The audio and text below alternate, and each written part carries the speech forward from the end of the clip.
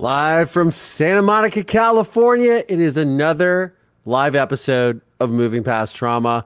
Mover Nation, what's going on?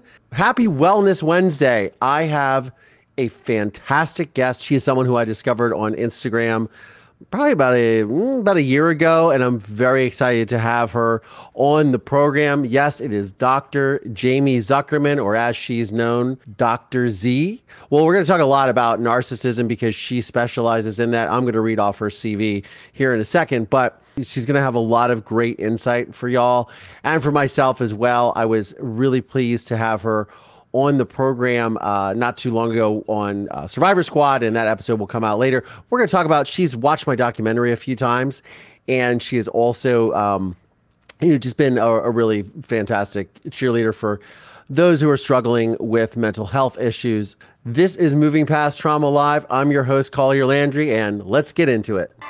Testimony continued today in the most notorious criminal trial. When I was 12 years old, my testimony sent my father to prison for murdering my mother. This podcast serves as a type of therapy and reconciliation for myself, and it is my hope that it helps anyone who has experienced deception, betrayal, and dark trauma. I'm Collier Landry, and this is Moving Past Trauma. We have had a big week in the true crime world, as y'all know. Lori Vallow was finally sentenced. Frustrating for me, and I think frustrating for everybody that was participating or was watching, whether in the courtroom or watching online. There was a lot of issues with, her lack of accountability, which I'm going to talk a little bit about with Dr. Z. Here she is. All right, so I'm going to read off her CV because she has quite an impressive CV if you guys do not know her. So my guest today is Dr. Jaime Zuckerman, or Dr. Z, as she is known by her moniker online. She is a national expert in narcissistic abuse and a licensed clinical psychologist with a specialization in treating adults dealing with anxiety and mood disorders. Moreover, she is a highly sought-after relationship coach, catering to both men and women across the nation who have experienced or are currently experiencing narcissistic abuse in various relationship settings. Dr. Z is also the proud owner of the Z Group, a therapy practice that focuses on helping adults cope with mood disorders, anxiety, relationship challenges, and the everyday stresses of life. So honestly, I think Dr. Z could help all of us with her specialties. So I am pleased and honored to welcome to the program, Dr. Jaime Zuckerman. I'm so sorry. No worries. My God, it never ends. No worries. Usually I'm the one that sends the wrong link to people, so I'm glad that it wasn't no, me. I you don't even want I logged into the link that everybody else is on watching right now. Oh, that's so funny. So were you watching, so you weren't watching yourself, but you were watching me intro you. Correct. That's too funny. That's too funny. Well, thank you for figuring out the technical difficulties. It's fantastic. So I was giving a little bit of your CV earlier. One thing I didn't mention, which is probably my favorite part of your CV, is you're from Philadelphia. I am. Same as me. Yes, I am. Born and raised and then came back. Born, raised, and came back. Yep. Yes. And at the end of the program, we'll do some rapid fire questions, and we'll find out who is the ultimate cheesesteak place for you. But amongst other things, but I was explaining to the audience. Tara Newell and I interviewed you on Survivor Squad, and you were kind enough to join this live. One of the things you said to me, one of the things you said to me that was very flattering was that you had seen my film and that you had also messaged me and said, "Hey, I watched it again, by the way." So thank you for that. Your specialty lies in narcissistic abuse and dealing with patients who are sort of recovering from those relationships, whether they be with a spouse, a romantic relationship or parental, and help them really navigate that. So what I want to play some stuff from the film to get your sort of assessment, but why don't you tell everyone what you do and how you came into this work? Sure. So like you said, I'm a licensed clinical psychologist. I have a practice in Philadelphia, but I also do a lot of relationship coaching, particularly in the area of narcissistic abuse. So I help people who are either currently in a narcissistic abusive relationship, whether it's a parent, whether it's a significant other, friends, siblings, and I help them navigate that relationship, whatever that looks like for them. And I also help people who are on the other side, which we call post-separation abuse, who are struggling with kind of what happens after that separation. Because unfortunately, in these types of relationships, the abuse and the trauma, it doesn't just end once the relationship ends. So there's a lot of need for, a lot of therapy and work even after you have removed yourself from the relationship.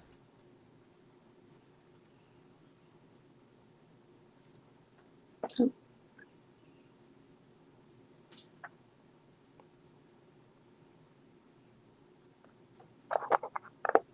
can't hear you.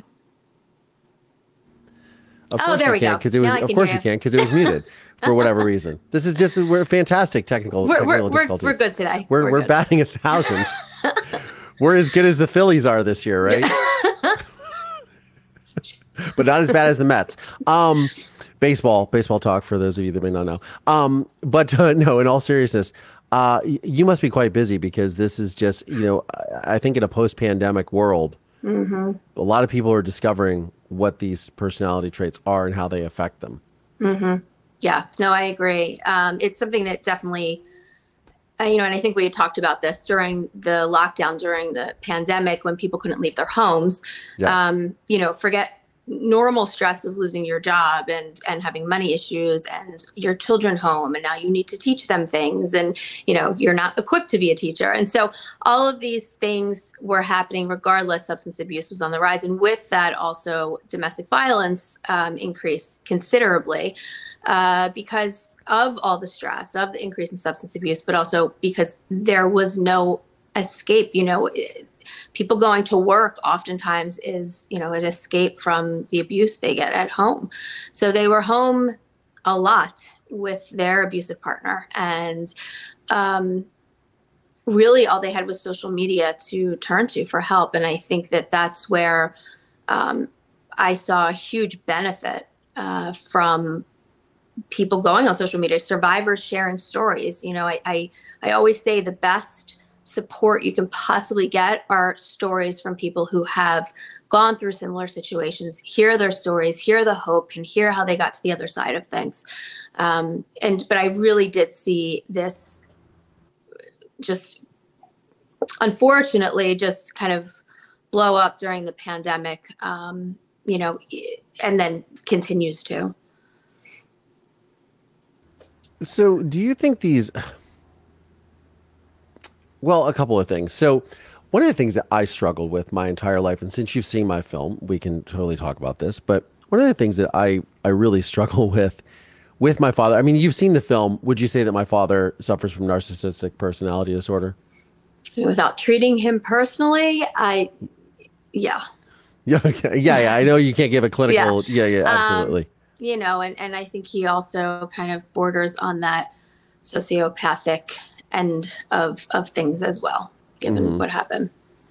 Yeah, and just the lack of remorse and things like that. But one of the things that I always grew up with, and I get a lot of questions about it through the podcast, but also just in life, just me growing up with people and then finding out what my story was. Is something like this hereditary? So there's research on kind of that, and also the development, your developmental years and what you witness and things like that. So there is research that suggests that it is hereditary. There is research that suggests that there are brain differences. But then again, it begs the question, does your brain change as a result of your behaviors? Kind of what comes first?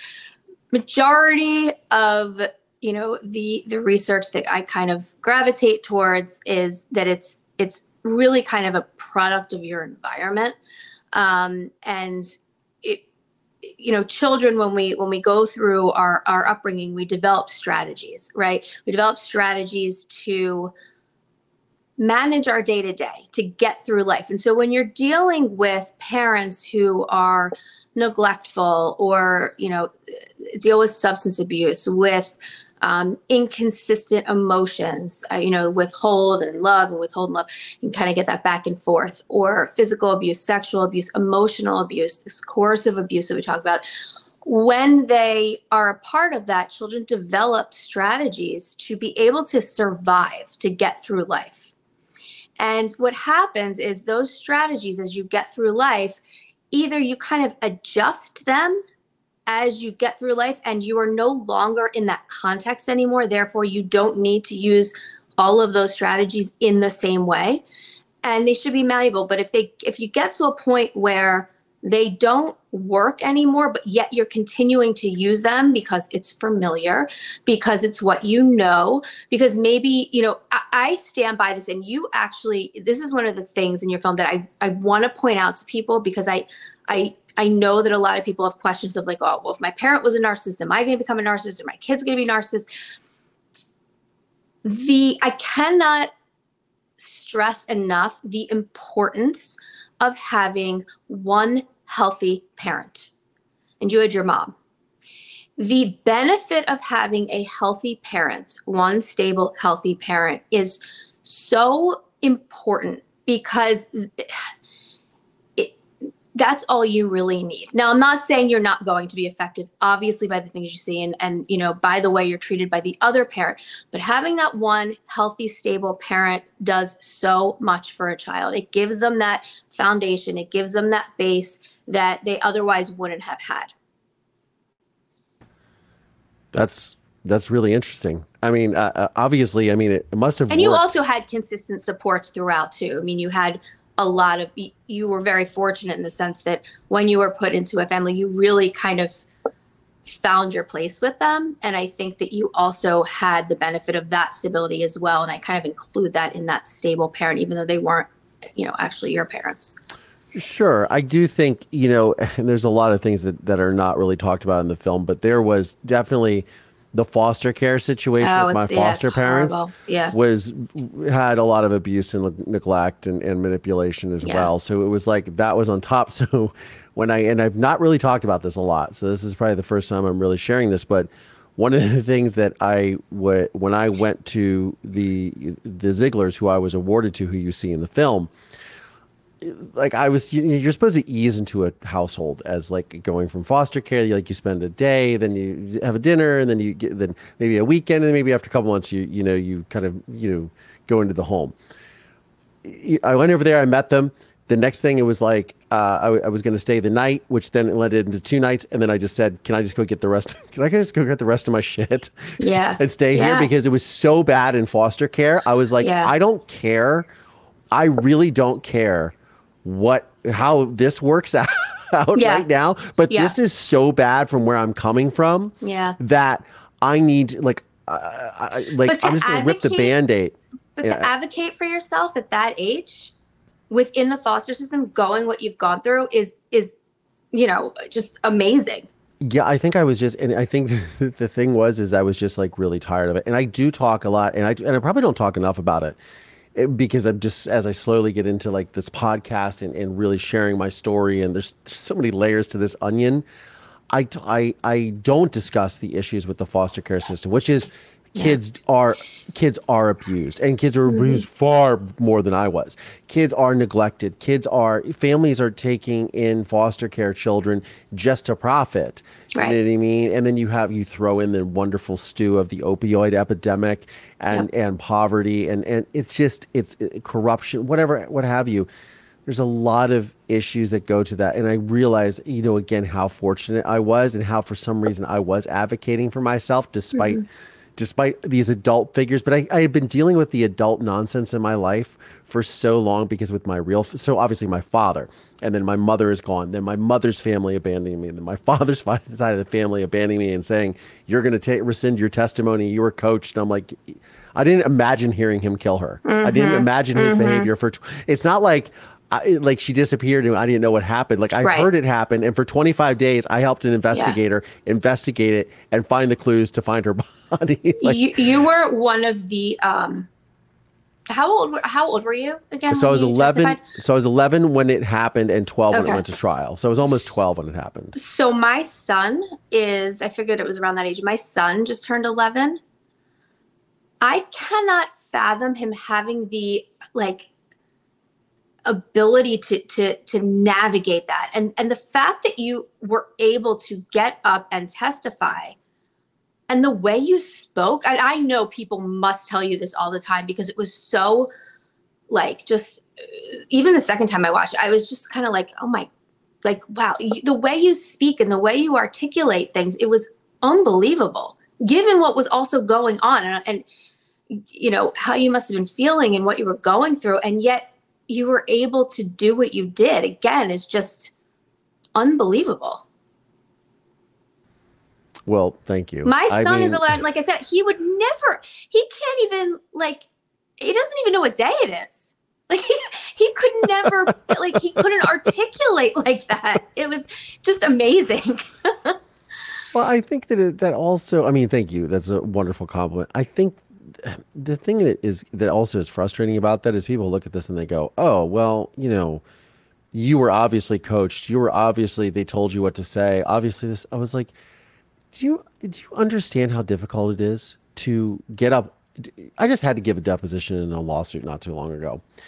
And I said to the lawyer, I said, this is like, I'm just the wrong person to have here because I have such a memory and attention to detail, which is why my father's incarcerated because I remember everything. Mm-hmm. And I said, you know, but even then it was jarring for me. I was having a lot of anxiety and I just, to be able to stare down your abuser, and I'm not, that didn't happen in the lawsuit, but I'm saying in the courtroom, like my father, who was my abuser, who took the life of my mother, to stare them down and to think that somehow you can memorize some sort of script that someone told you that you need to say in these particular, I'm like, that's utterly fanciful. Like that's pure rubbish. Like you can't, like, it's so difficult to even remember what day it is when you're sitting in the witness box. Yeah. So I think I was just a really angry kid. Like, you're not going to get away with this. Not like angry at life, but angry at him. Like, you're not going to get away with this. Mm-hmm. Or you're like, I'm going to die. I'm going to die on this hill if I making sure that you get what you deserve. Which is, I guess part of it. Well, you said your son. And so maybe I was just like some miracle baby or whatever, just a special kid. I mean, I think a lot of it is because my mother treated me like an adult growing up. Yeah. Yeah. And a lot of people, after they had seen the film, said, hey, we want to talk to you about how you were the way you were. Do you realize this is because of how your mother raised you? She didn't baby talk you. She made you. And I was like, I think to myself, I thought she was kind of being mean a lot. Yeah, no, I get that. I mean, I was an only child and my mom treated me like I was an adult. I did very adult things. I spoke very adult-like. And it was, in retrospect, it probably seemed odd, a little bit, because I don't think I probably presented as a, like, the kind of stereotypical kid, because I knew things, for better or worse, I don't know, but I knew things. I could talk about things. I traveled a lot with it. So I get that. I understand that. And I think that's why I'm saying, I think it makes a very big difference when you have that one parent. And I'm sure that her treating you like an adult was, there's probably a lot of reasons behind that. I think she needed you in some way to know what was going on, because it sounded like she was aware that this was a distinct possibility. And I think that she was kind of making you able to care for yourself in a way. Yeah, I can remember being a kid and calling the school to ask how to boil water because I wanted to make macaroni and cheese. I'm like, do you put salt in it? Because my mom said put salt in it. Yep. And like, but I mean, my mother's a cook, and so I remember doing that. But I just kind of, that's interesting about the healthy parent. So if you do have a healthy parent, things can look up, like that one parent stepping up and being the support system for the child. Yeah. Yeah. I mean, it's not just the support system. It's the parent that gives you a schedule. It's the parent that is the voice of reason. It's the parent that that you can go to if you need to. It's the parent you can be most vulnerable with, who's consistent. Like that, it's the consistency of the healthy parent that is really important. Knowing what you're going to get, not needing to walk on eggshells, knowing what behaviors result in what consequences. It's not arbitrary. It's not based in manipulation, and it's just really important to have that structure and that ability for a child to predict what comes next. Like you probably with your mom knew exactly what came next with every situation. It was very structured for you.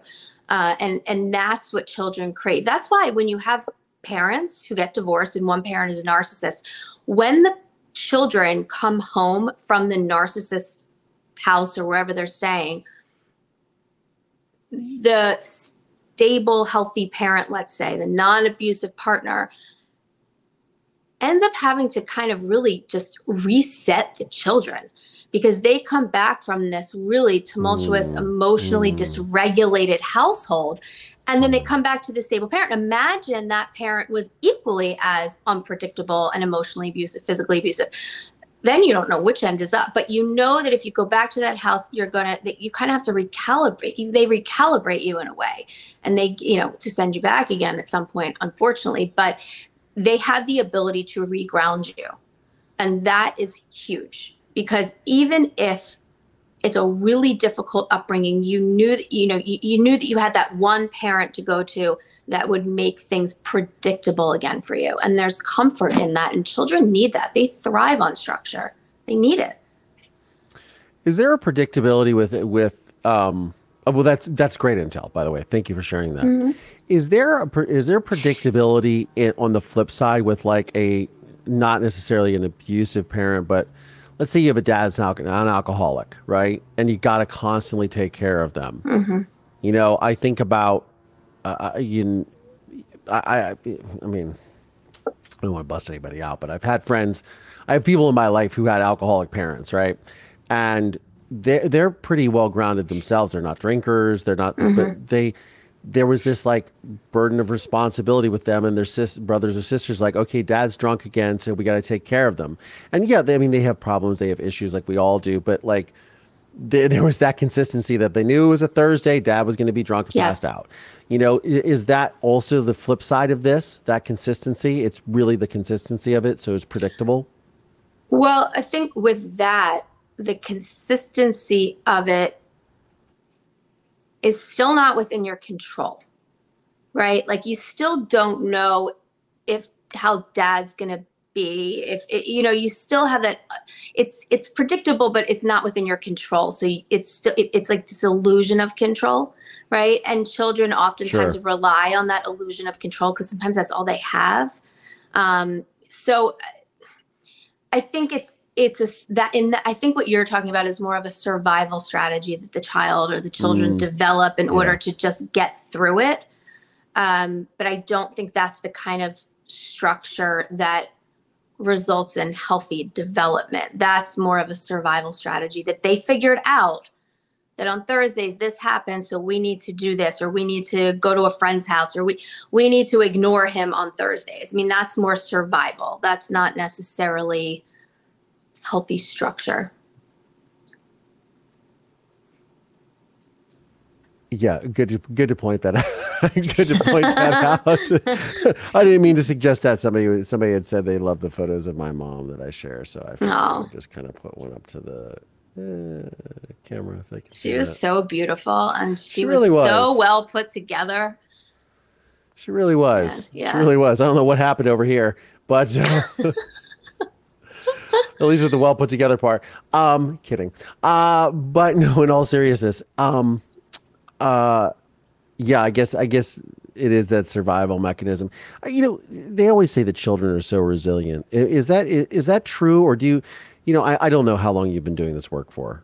How long have you been doing this work for? Since 2007 or 6. So about like 15, 16, 17 years.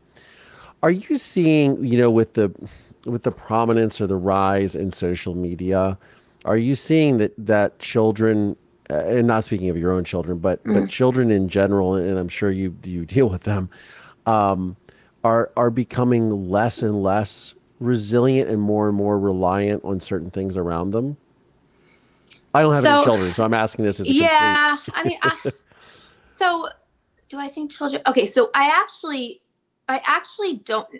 So social media is a whole separate issue. I think there's a lot of actual brain changes that are taking place in children. I think that they're way less patient. They're so used to immediate results, and so I think I would imagine, I mean, and I see it in my own kids, the ability to sit with and tolerate discomfort, the ability to be bored, which is a skill, and not need to do something right away to get rid of it. I think you're going to see a rise in anxiety because I think children, what ends up happening is they're so used to that quick fix, getting what they need on social media and the way the way it's developed in general.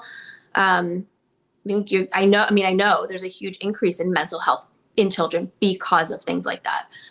Forget the bullying and the self-comparison aspect of social media, but just cognitively, the way, it works on your brain is definitely showing an increase in anxiety and depression. Now, as far as do I think children are more or less resilient? I think one, it depends on the temperament of the child. And I think it depends on the environment they're in. What I will say, though, is that I do think that parents in general, there's this concept called psychological immunity. I can't take credit for it, but it's fascinating because one of the things that started happening was I would see these college students, right? Or like these 18-year-olds just going to college, and they would come into my office and they were absolutely paralyzed with anxiety, paralyzed. And you would expect the level of anxiety that they had. And they had actually done, there was a whole article on this too. This isn't just my observations, but you would expect their family to have been just totally dysregulated, so unhealthy, and just a recipe for intense anxiety. And what people were finding was these children actually came from pretty, as normal as, I don't even know what normal is anymore, but healthy, right? Like healthy families that even if there was tension or dysfunction, shouldn't have resulted in that level of anxiety and depression. And what people started realizing and through research was that and it's more likely a generational thing than not, but what parents were doing was depriving their children during their upbringing of being able to learn how to self-regulate their emotions on their own. Meaning they had no psychological immunity. So they get to college or they leave their house and something happens emotionally, let's say, they don't know how to handle it and they just crash. So for example, these parents would, if the child got in trouble at school, or if the child had a fight with their friends, parents pick up the phone, handle the situation for them because the parent themselves is so uncomfortable with seeing their child uncomfortable, which I completely get, right? The claws come out. I understand that fully. But it's a whole different thing to actually handle it for your child. Being there for them, yes, consistently, but handling it for them. Because what it does is a couple things. It sends a message to your child that as a parent, you don't think your child's capable of handling this. You're depriving them the opportunity to just feel like shit and figure out how to regulate their emotions and see that nothing bad happens from just feeling something. The bad stuff happens is when you act in service of trying to get rid of that icky stuff. So they were depriving children of this ability to regulate. And I think that that's what we see a lot of now, in addition to social media, right? So I think it's just this kind of, I don't know, perfect storm, so to speak. But yeah, I mean, and it's actually frowned upon when you're not like that. I was always called I was the mean mom. I was the mean mom. And it wasn't that I was the mean mom. I let my kids they knew I was there for them, but it's an important skill to learn and they don't teach that in school. Why? I don't know. But they don't teach children how to regulate emotions in school. Why is that? Do you have like 5 hours? I was going to say that is like opening a can of worms, I'm sure. I think because there's still a stigma attached to it. I think people don't understand it. I think that, I think something that they feel like isn't academic, and therefore we're not going to teach it here. And I see there's a slow improvement with it, but I mean, for some reason, geometry is more important. I don't know. I mean, my son came home and they learned about something. I don't even know who this person was. I don't even know what it was. It was something that he will never, ever, ever, ever, ever use. Ever. It was like, I don't even remember what it was, but it was something that was just so, I guess he's like, do I need to memorize? I'm like, honestly, it's never going to matter. I would much rather children know how to do that and regulate their emotions and teach them how to be mindful and teach them some strategies and skill sets than like, I don't even know, learn about different types of rocks. I mean, my 2 cents as a psychologist, but I think they just don't teach it. I don't think they think it's their responsibility. And I think they look at it as not academic. So would you say though that like learning how to be bored and it's interesting you mentioned this because I literally pulled something up the other day and I always take these little like quotes or tropes from social media people post and I just like scan them and put them in like a little notepad right on my phone. And they were talking literally about boredom, like allowing kids to be bored. Yep. Allowing kids, do you think that this, like how does that, we obviously we probably really don't even know how this is affecting our people yet, our young people. I think maybe we're just starting to do that. Is that correct? As far as children not learning how to be bored? Oh yeah. As far as this constant, consistent, like gratification from social media.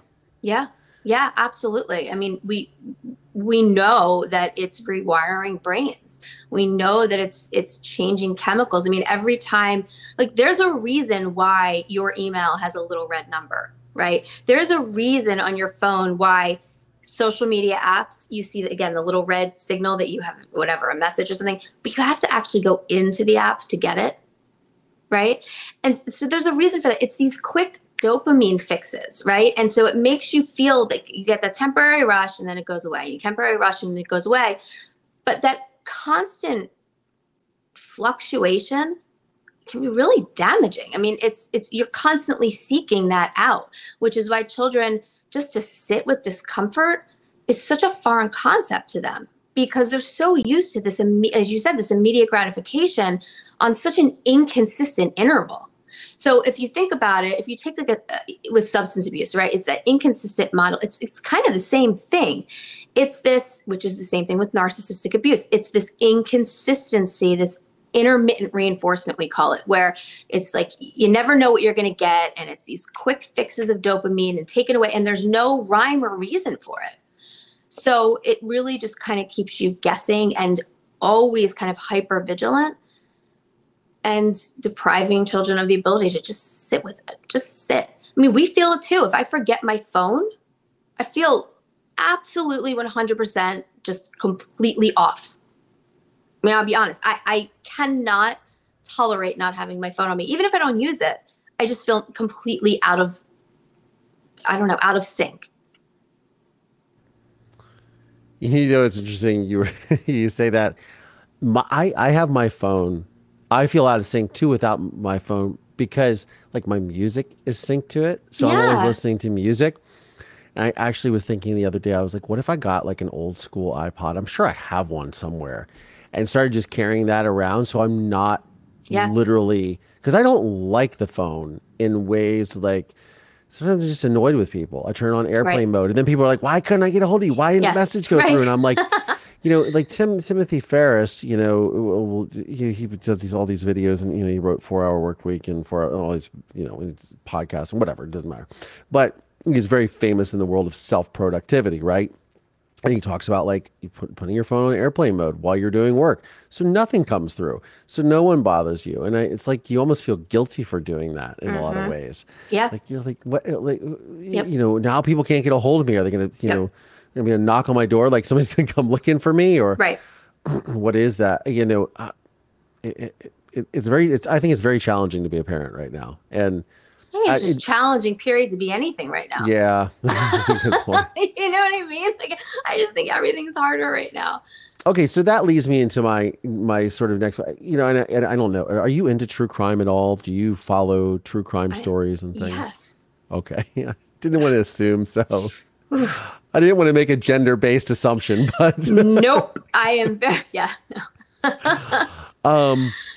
So, do you think that these quick dopamine fixes, the rise of social media, the lack of being able to self-regulate and boredom and things like that, do you think that is sort of, and children, like you just were telling the story of a child's parents getting on the phone to regulate an interaction that they've had with a friend they've fallen out with, which is like the dumbest thing ever. Like, you have to learn how to handle this. But I do notice, I really haven't been on like major film sets in probably a couple of years due to the pandemic and things like that. So it's probably like 2021. And just also with starting the podcast and things. But I do remember like dealing with younger actors and just seeing like a lot of, and these are social people, right? And they're out and about. But there was just this, sometimes there was just this social awkwardness that I was like, I don't want to feel like the old man, but I'm like, I didn't do that when I was that age. Like I would go talk to people, and I was very, learning and very much into discovery, where everything seems to be almost introverted, like, or introverted is probably the wrong word, more solipsistic than anything, with the social media and the likes and everything. So they're just in their own world and they don't know how to just have this physical interaction. Yeah. Do you think this can lead to rises in violence? I don't know. I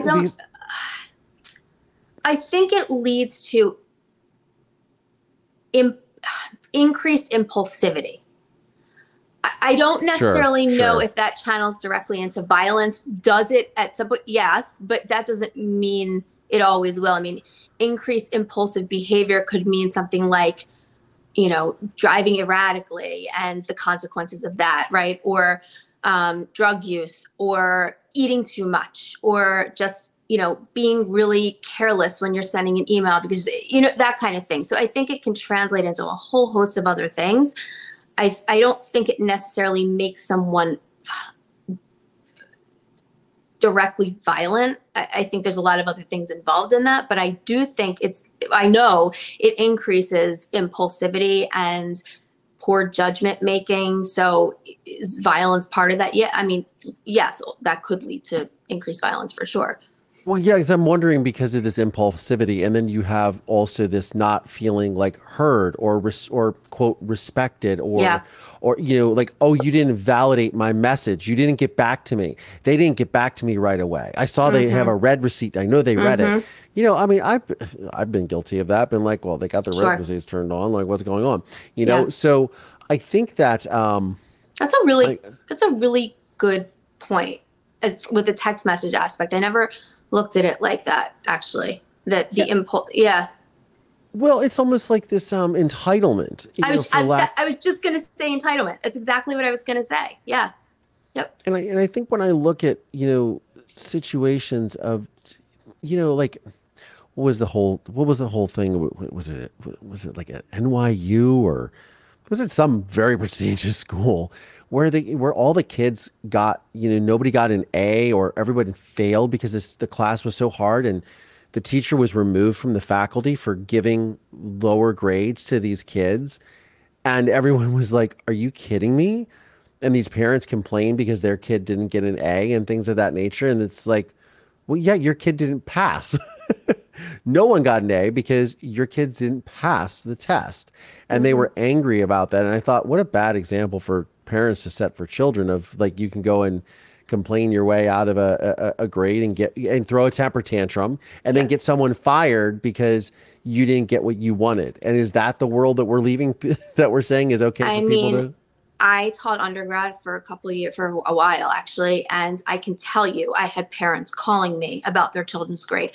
And I was thinking, if my that never would, that wasn't even a thing. I mean, the thought of my parents calling a professor of mine,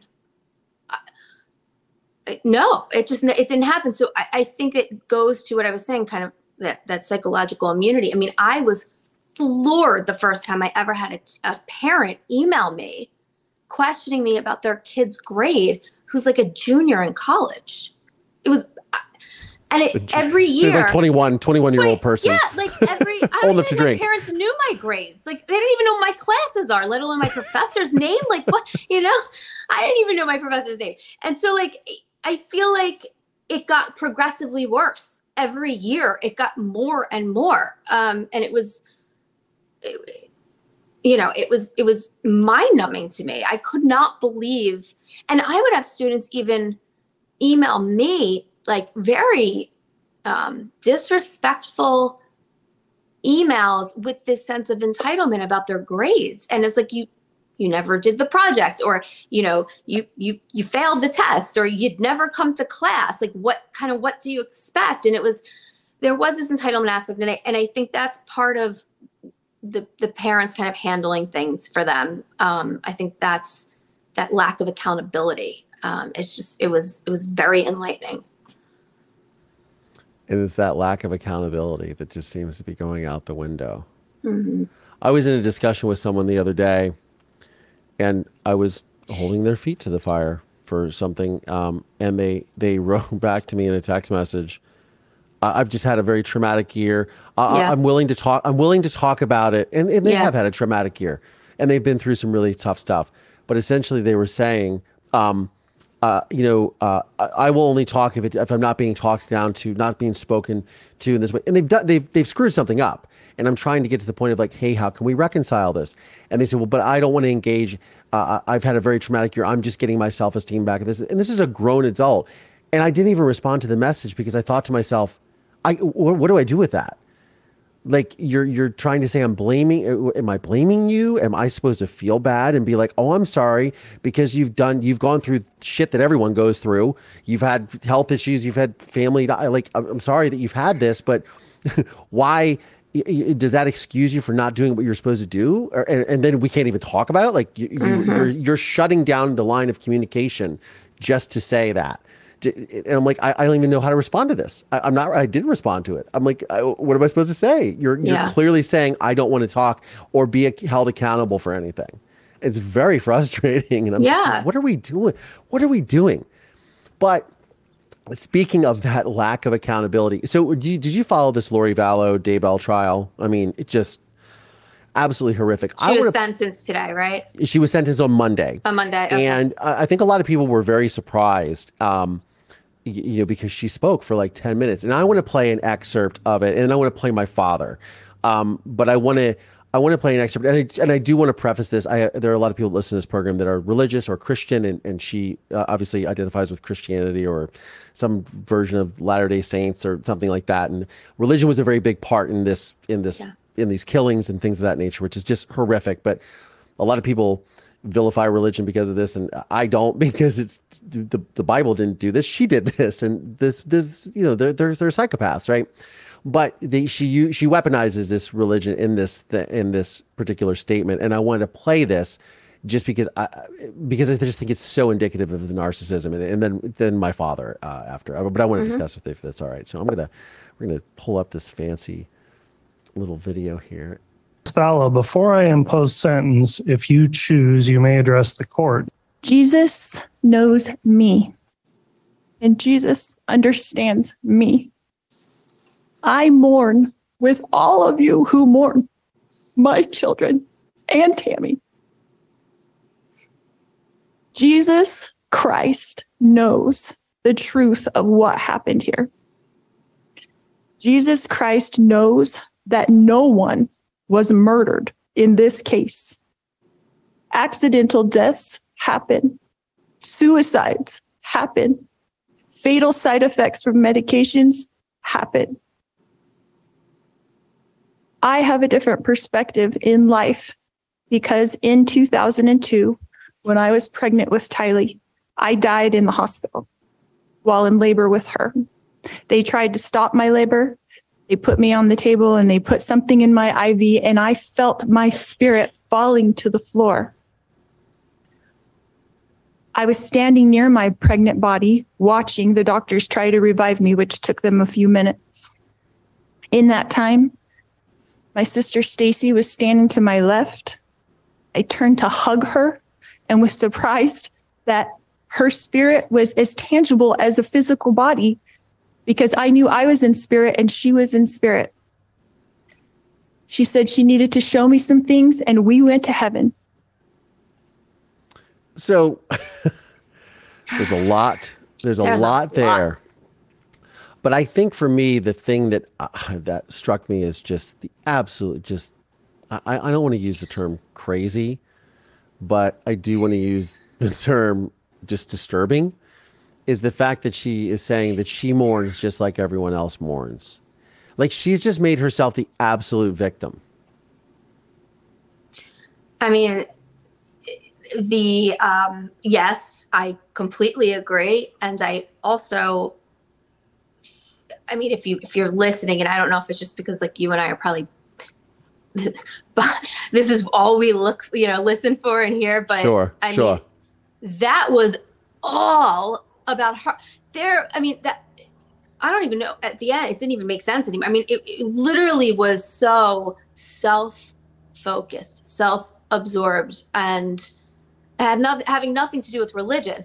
It was just so all about her, the entitlement aspect, the lack of accountability, that her story is the most important thing right now.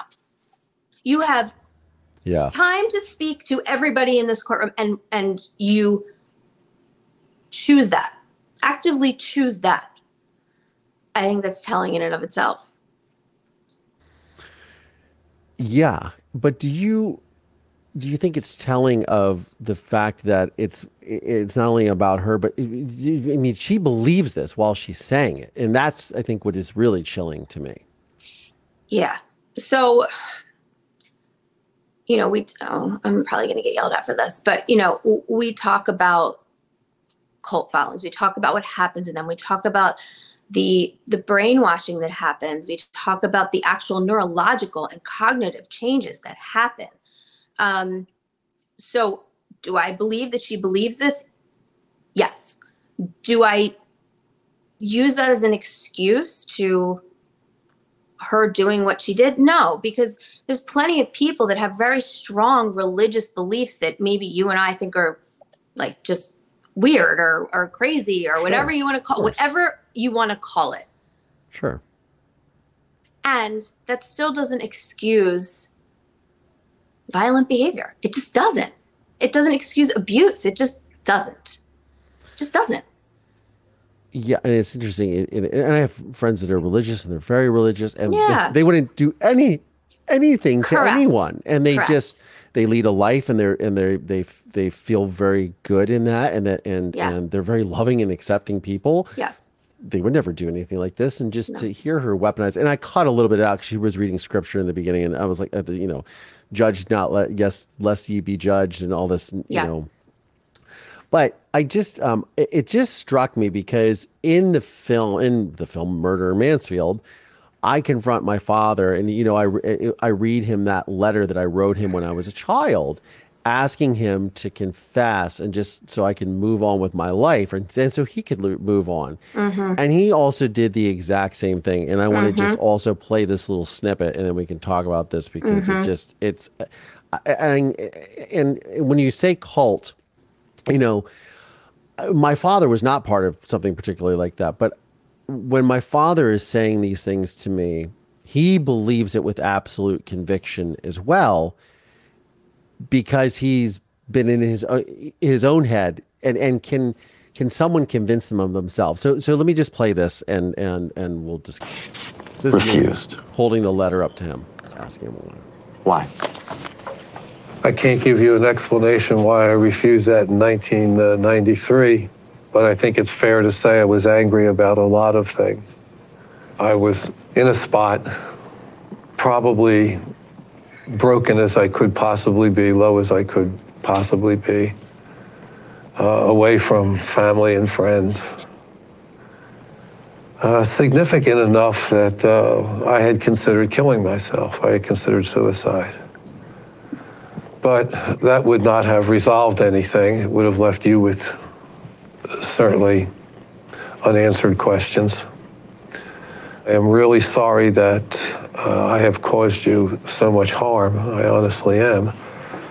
Every day I'm filled with remorse. It's my own failures, my own bad thinking, all of the really bad lifestyle that I was living.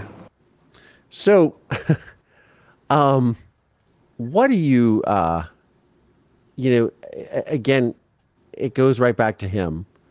I'm a victim. Mm-hmm. I mean, listen, it's the entitlement aspect and the victim aspect. It's I always say, look at the underlying function, meaning the why, not so much the words being used on the surface, because Sure. It's a lot of manipulation or gaslighting, but if you really look at the function of why the behaviors are occurring or what's being said is being said in that moment, I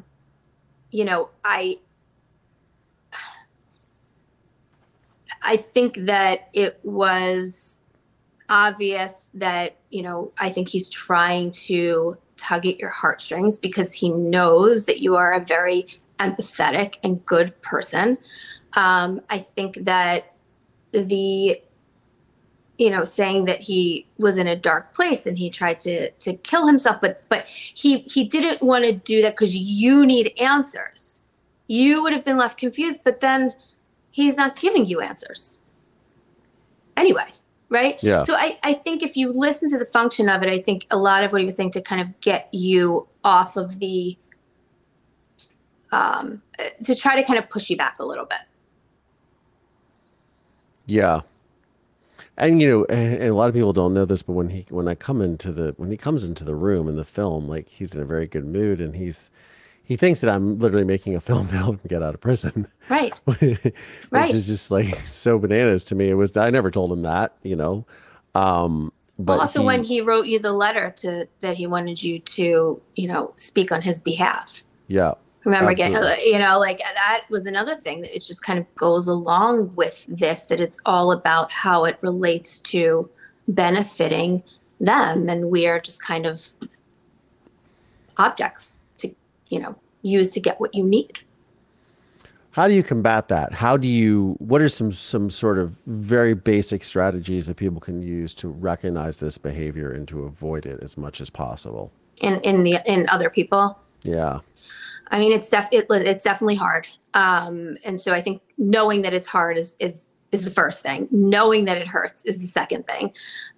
Because listen, most people are good people, right? And so we have to acknowledge that this kind of behavior is going to make us upset. But it's very important to understand that it has nothing at all to do with you. Absolutely nothing. You could interchange you with someone else and the same thing would happen. So for people to understand that it has nothing to do with them, usually it's about power, it's about control, it's about manipulating the other person, right? So when you're faced with those kinds of things, that's where boundaries come in. And when we talk, there's been a whole thing about boundaries lately, right? All over social media about the difference between boundaries and rules and all that crap. So when you set a boundary, you want to make sure that the boundary has nothing at all to do with the other person, right? Like, your dad's going to continue to do what your dad has always done. There's nothing you can do to create change in his world. You don't have access to his world. You will never be able to create change in his world. But for you, there's things that you can do so that you can walk away from a situation. And this goes for anybody, not just, but you have to come up with ways to do what you need to do, get what you need to get in the most effective manner so that you can walk away feeling at ease, feeling at peace, knowing you did everything that you possibly can. And boundaries also are they fluctuate, right? And they change based on your mood and how you feel. And so that's how they're different than rules. But with boundaries,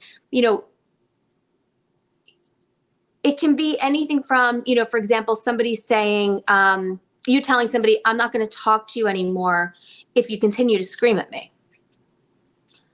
So they start talking normally again, but then they start screaming. And so you don't respond. That had nothing to do, they're going to keep screaming, right? But you set a boundary so that you are letting them know what you're willing to accept and what you're not willing to accept, how you're willing to be treated and how you're not willing to be treated. And then it's up to you to maintain that consistency, because the worst thing you can do is set inconsistent boundaries, right? Because then you get that back and forth and you actually end up creating more of the behavior you're trying to stop. So if somebody's screaming at you and you say, I'm not going to talk to you, and so you don't, but then the next time they scream, you continue to argue with them, they're just going to scream more and more and more. So you have to make sure they're consistent, but it is never to change the other person's behavior. It's for you to be able to walk away or be in that situation feeling as in control as you possibly can. And if we wait for other people's behaviors and wait for their responses in order to feel in control, we never are going to be in control, right? Like, because we can't control anybody else, what they say, what they think, their internal workings, but we can control ourselves. And so you need to figure out the best way to give that to yourself. And that's by changing your own behavior. Sage advice. Absolutely. That's my long-winded answer. No, I mean, but but absolutely, you got to kind of shift your perspective and get out as gracefully as you can, right? Mm-hmm. Because at the end of the relationship with the narcissist is when it ends up really becoming the nastiest, right? Yes, at the end of the relationship, the post-separation, because they now know that you see them. And when you truly see a narcissist and their behaviors and you see that blueprint, because once you see that blueprint, you can't ever unsee it, right? Once you see you start connecting the dots and you figure out the patterns, you're never going to unsee it. And so when a narcissist realizes that you see them, that part of you that they don't want anyone to see, once they know that you know them, that's when they will do anything they possibly can to make sure that they maintain that power over you. Because as soon as you leave or you figure them out, that's where they lose control over you. Right at that moment, when they see that that you figured them out, they lose control. And that doesn't mean they still can't, do things and say things and upset you, but ultimately they lost control, which is why they then go for other things to do, like go after the children, drag you through family court, smear your character all over town, and post pictures with their new boyfriend or girlfriend immediately on social media. So they find things to still get at you. But the reason why they're doing that is because they know that and that they have lost control over you. They can't do anything now to hurt you. And that's where you get the rage. And that's, that's where you get the just, trying to destroy you in a sense so that people don't believe you. They try to ruin your credibility so that no one will believe you. Yeah, it's a smear campaign, right? Yep. And they, and listen, like they use their friends. They use the people that don't see that side of them, right? They try to make you sound like you're the crazy one. You have a mental health problem, you have a drug problem, you're unstable, and their friends around them will support those opinions and they will spread the word for them. So it's very tricky. It's very hard to not be bothered by that. But I tell people, never, ever, ever try to correct the smear campaign. That is exactly what they want. And you'll end up, by trying to do that, prolonging it, making it worse. You really just, you want to, as hard as it may be, not defend it. Yeah, absolutely. And they embarrass you. Or they try to. Oh, yeah. Yep. And speaking of embarrassing moments, somebody wrote here, by the way, I recently saw Collier's music video. Collier, you have such a beautiful voice, a very good video. I did this music video. Thank you so much. I worked with Billy Ray Cyrus on one of my first music videos 8 years ago. And he gave me a song and I made it into a music video and recomposed it for guitar and voice for this project that I was doing at the time. I'm gonna have to watch it. And it's apparently still out on YouTube, and it's like I've got. Oh, it's so funny. Somebody found it. They're like, "Hey, it's check amazing. This I got to do another one. I got to do something much better than that because we did that like over the course of like a day and on no sleep. And we were doing it traveling through the desert and the whole project. But anyways, Dr. Jaime Zuckerman, thank you so much for joining the program. So really fast, a couple of questions for you. Yeah. Genos or Pats? Genos. Genos. Like no, and then do we do, is it Whiz? Is that? Whiz. Whiz. Whiz-wit. Whiz-wit. Okay, so for those that are not in the Philadelphia area, what are we talking about? What is Like, this language we're speaking? Whiz, cheese whiz. And Yes. you want cheese whiz on your cheesesteak because there's no other way to eat it at all. Ever. And I completely disagree, but that's okay. What? I can't do it. I told you I'm a provolone guy. Like my mother always got me, and we used to get.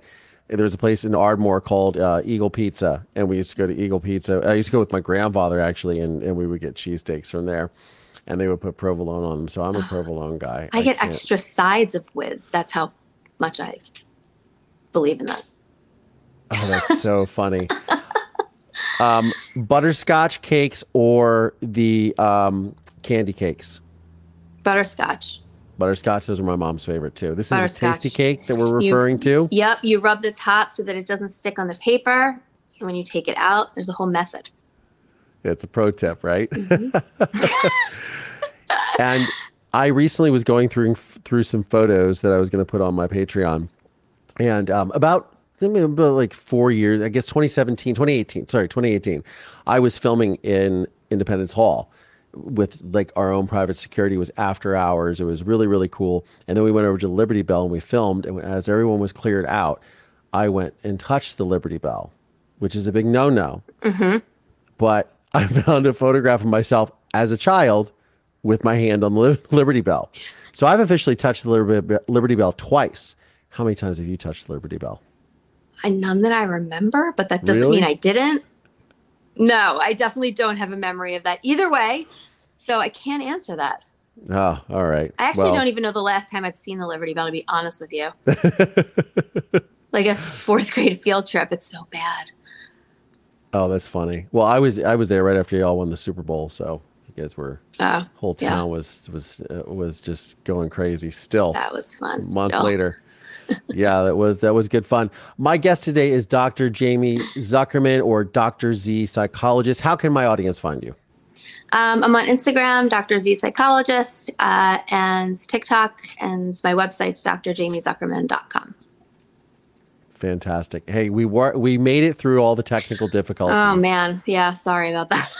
No, it's fantastic. Thank you so much for thank you for joining the program. I greatly appreciate it. Anytime. And I will have links to all of Dr. Z's links to her website and her link tree in the show notes of today's episode. Thank you so much. Thank you. I want to give a special shout out to all of my channel members, all my channel subscribers, all my Patreon members.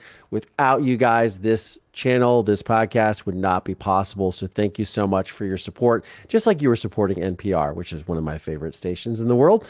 Of course, KCRW 89.9 right behind me at Santa Monica College. But in all seriousness, thank you so much.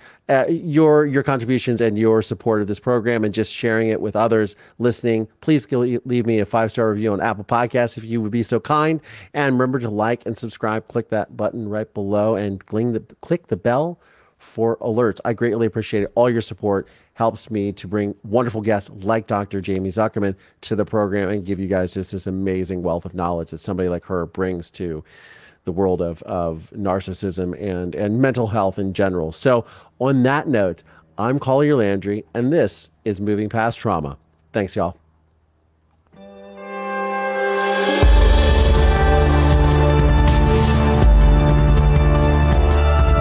This podcast is made possible by support from listeners just like you. For exclusive content around this podcast, please consider supporting me via Patreon by going to collierlandry.com/support. Please subscribe via Apple Podcasts or wherever you get your podcasts from, and please leave us a 5-star review. If you want to see video episodes of this podcast, please check out my YouTube channel at youtube.com/collierlandry. You can find links to additional resources in the show notes of today's episode. This podcast is a production of Don't Touch My Radio. Copyright Collier Landry.